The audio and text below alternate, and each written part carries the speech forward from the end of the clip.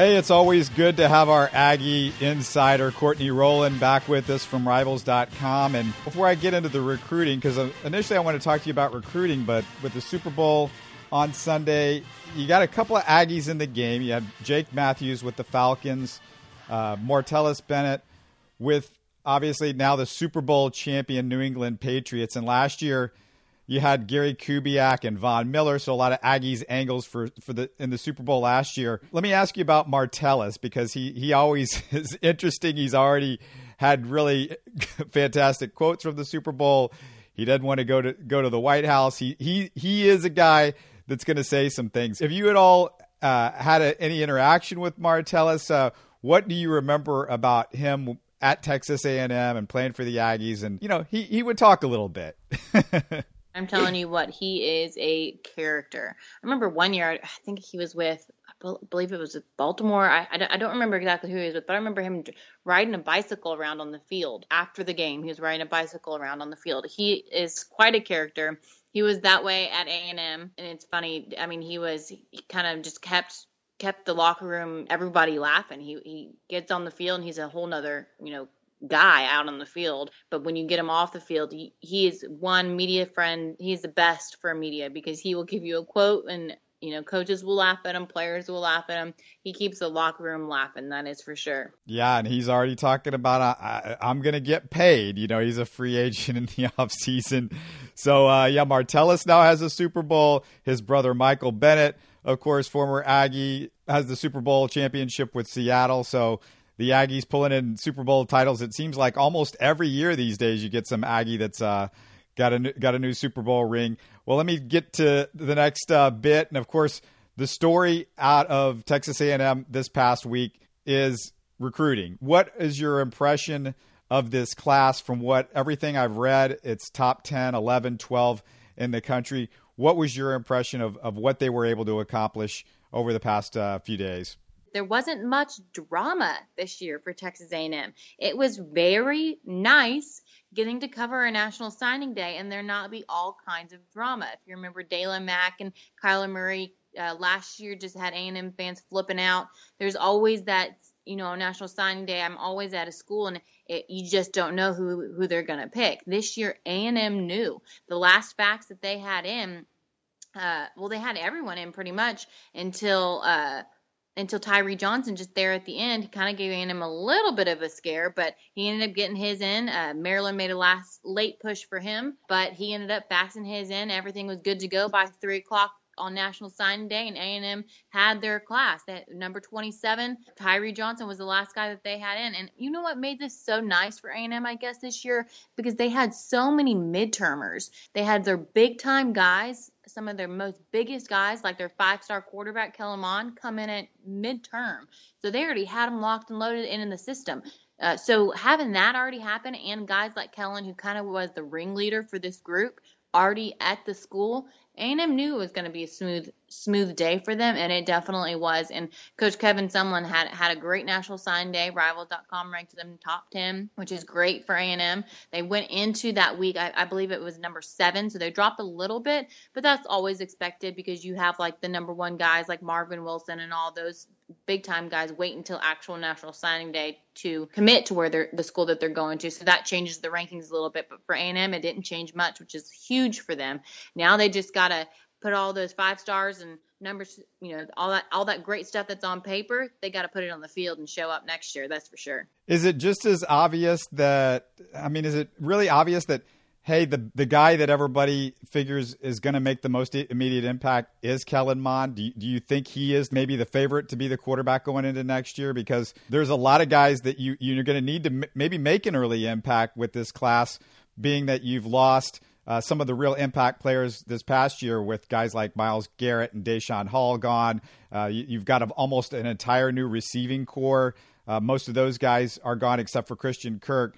But Kellen Mond, I would assume he's the guy that everybody expects to make the big impact from this class. Well, that's who everybody's looking at because he's their lone 5-star. He's a guy that was the ringleader, like I said, of the signing class. He kind of kept everyone together, kept that class together. If Kellen Mond went somewhere, things would fall apart. And getting him in early was huge. So him coming in early, him being a more vocal guy on Twitter, the vocal guy of the group, the quarterback. Of course, he's the guy that everyone's going to look at. I'm excited to see him during spring football. I know that's not much time, but I want to see how quickly he can adapt, because let's remember, he's going to be a true freshman, but having him for spring football and already on campus, getting used to things, getting used to the players, and the players love him. He's one of those guys that everyone rallies around, which is also awesome because you've got Jake Hubenak, who's another one of those guys. He's a senior right now for A&M, and he's had actual playing time, which is always crucial for these guys. Actual playing time is so huge because it's such another level going from high school ball to college ball. Sure, Kellen is kind of used to the whole traveling thing because he was at IMG Academy, so they were used to traveling. They were used to being away from home, so he's used to all of that. So there's so many things going for him, and I'm telling you what, our national analyst, Mike Farrell, he likes him some Kellen Mond. So he's got a lot weighing on his shoulders, but getting him in early is huge. You do, like I mentioned, you do have Jake Hubenak, who's a senior quarterback. Then you have Nick Starkel, who is a redshirt freshman. And then you'll have, like I said, incoming freshman Kellen Mond and Connor Blumerick. Connor is recovering from injury. So Kellen obviously is the guy right there. It'll be interesting to see how Kellen competes with Nick Starkel and Jake Hubenak because they already have a feel for the team. They've been there. Jake has some playing time. But Kellen has a good head on his shoulders. The team rallies around him. He's a confident guy, but not too confident to where he can't be friends with the other guys in the quarterback room. I'm just excited to see how Kellen starts to transform in the A&M system. I know him and Noel Mazzoni have connected extremely well. So I'm excited to see one of Noel's own in Kellen Mond, a guy that he recruited, and him and his system, and see how it all shakes out. I think Kellen's going to be the guy to look at, though. The quote that I found that was so interesting, which was Mond talking about Mazzoni, was Mazzoni has coached, and I quote, some of the best in the game in Phillip Rivers, Brett Hundley, Brock Osweiler. What? Did he just say Brock Osweiler? Some of the best in the games. But he went on to say, I definitely trust him to prepare me for the next level. So, yeah, I don't know if I buy the Brock Osweiler, but I thought that was interesting. The other thing that I wanted to ask you about is just the local guys. Looked like there's about maybe 9 guys from the greater Houston area, and you can correct me if I'm wrong, but of those guys, which ones are you most excited to see play at A&M? Which ones do you think might have some real impact? It's very exciting because there are tons of local guys. And get this, the guys that are local, they're the low-key guys that didn't want to cause a big hoopla on National Signing Day. They just wanted to find a school that was right for them. They're more of the 3-star kind of guys, which are the guys that I love to see because they're the coach's best friend. They get out there, they work hard. They don't come in thinking that they're going to be served on a silver platter and just have everything handed to them. They get in there and they work hard. If you remember, J.J. Watt was a 2-star. Think about that. That's crazy. It's like Tom Brady being picked in the draft 6th round. It's like that kind of guy, that just gets in there and proves everybody wrong. That's what the Houston guys are all about, which I love it. And you've got Cameron Ory, Robert Ory's son.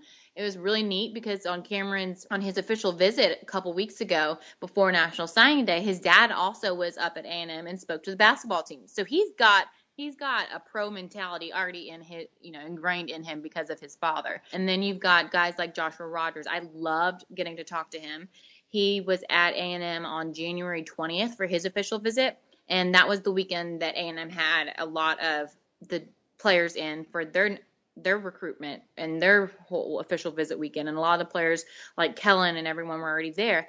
And so he just said it was so awesome getting to be a part of that group. Like, you could just feel his energy the way he was talking after that trip. That trip sold him. And after that, he texted me saying, I'm going to announce on National Signing Day, but A&M is where I'm going. I'm so excited, and I wanted to tell you. And he just had a blast on that trip. He's a defensive tackle.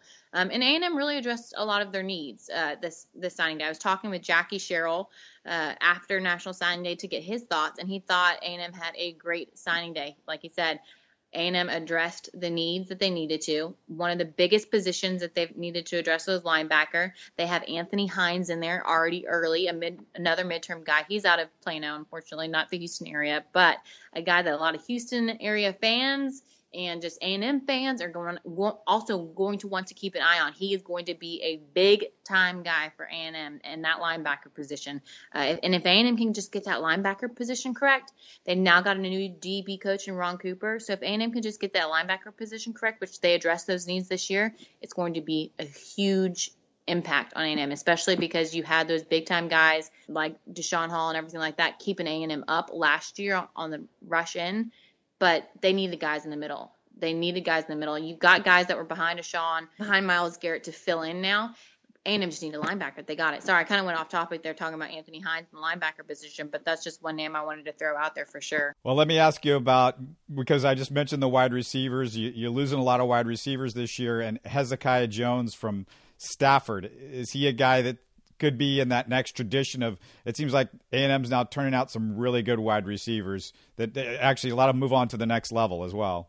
So excited about Hezekiah Jones. I went out when he signed to Stafford, when he signed his letter of intent, because he was also an early guy, and he's just a goofball. He's so funny and gets along with everyone, but on the field he is a monster. One of those guys that that it's kind of like a Mike Evans guy almost. If you throw the ball to him, he's going to come down with the ball. And I got a chance to speak to him and his family, his coach, and they just all loved him, respected him. His teammates filled up the gym to be there for him.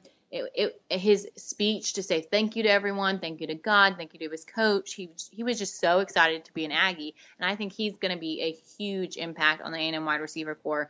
It's going to be fun getting to see Kellen throw balls to him, and they've already started, like Kellen, who was all the way at IMG Academy in Florida, Hezekiah, who here in Houston, and Hez was like, it's hard not to go to A&M because you got all those talented guys and guys like Kellen that you're going to be around. Before he signed A&M, he goes, they make it too hard not to go there. So he's super excited. I'm excited to see talent like Hezekiah catching balls from talent like Kellen. That is going to be one 1-2 duo right there that's going to be awesome to check out. What about Kevin Sumlin? Tell me about where the fan base is on Sumlin going into this next season. Is there a lot of pressure, do you think, going with him into next season? And, the recruiting class, it's funny because you go, oh, they did great. They're top 11, 12, 10, whatever, wherever you wanted to put them. But most people have them about number 6 in the SEC. And that's the problem is you could be great in the rest of the country, but in the SEC, it's still like you're in the middle of the pack. You're absolutely right. Getting a top 10 national signing class, Kevin Sumlin now has to do something with it because you can't land a class like that and not do something with it. Sure, they're going to be young, but he now has all of the guys that he's recruited in his system. These are all of his guys. So he has to do something with it. Now he's got pieces together on the coaching staff, the pieces that he wants, which I'm super excited about. I'm real excited to see what Ron Cooper brings to the table at the secondary position because he's one of Coach Chavis's guys, and I'm pumped about that. But Kevin Sumlin has to do better than 8-4. Losing to Kansas State for their bowl game was not a good ending for A&M. So it made me a little bit nervous going into National Signing Day. How is A&M going to hold on to their class? But they did. Kevin Sumlin is an excellent recruiter. Players like to play for him. He's got that swagger about him. They connect with him. And I like this locker room. I like these group of guys. I like their signing class. They've got to do better than 8-4. I think that they can do it. They've got their pieces together on the coaching staff. They've got their pieces together in the locker room. Their players. They've got the personnel. They've got the coaching staff. They have to do something with it. Are you hearing anything about this Gary Kubiak might be coming back to A&M? Because he said he's looking at maybe college or high school and not coaching, but just being a part of something in college as far as personnel is concerned or something like that. And obviously everybody makes the connection to Texas A&M with him. Do you feel like, or do you hear anything about that? I tell you what, I've talked to a couple A&M fans just in general about their thoughts on it. Nothing would make their day better than having Kubiak around. Everyone loves that guy. I love talking to him. I love talking to him when I've spent some time over at the Texans, when he was with the Texans. He is a great Aggie. He would do tremendous things if he were part of the personnel in terms of recruiting, because you just say his name, you say NFL, you say Super Bowl, you say Von Miller, recruits react to that. That would be huge if it did happen. I know his health is him and his family's number one concern, so I hope that this year he really does, get better. Although I know it's also hard for a coach like Kubiak to sit out for forever. They've got to be part of a team somehow. So I wouldn't be surprised if it did happen, and I can tell you what, that would make the year for every single A&M fan. The basketball program had a pretty good year last year. Struggling a little bit this year, aren't they? Is that a situation where it's just a young team, or what do you see with what's going on there? What have you heard about from them? It's been a rough season for A&M. You go from a season where last year there were students flowing into the hallways and up and down the stairs. There was no room left for seating. It was wild. It was crazy atmospheres. You had that Elite Eight awesome shot and awesome win, making it all the way last year to the Elite Eight. It was huge for A&M. This year they've dropped off. Yes, they have. But if you look at their roster, they've got sophomore, freshman, sophomore.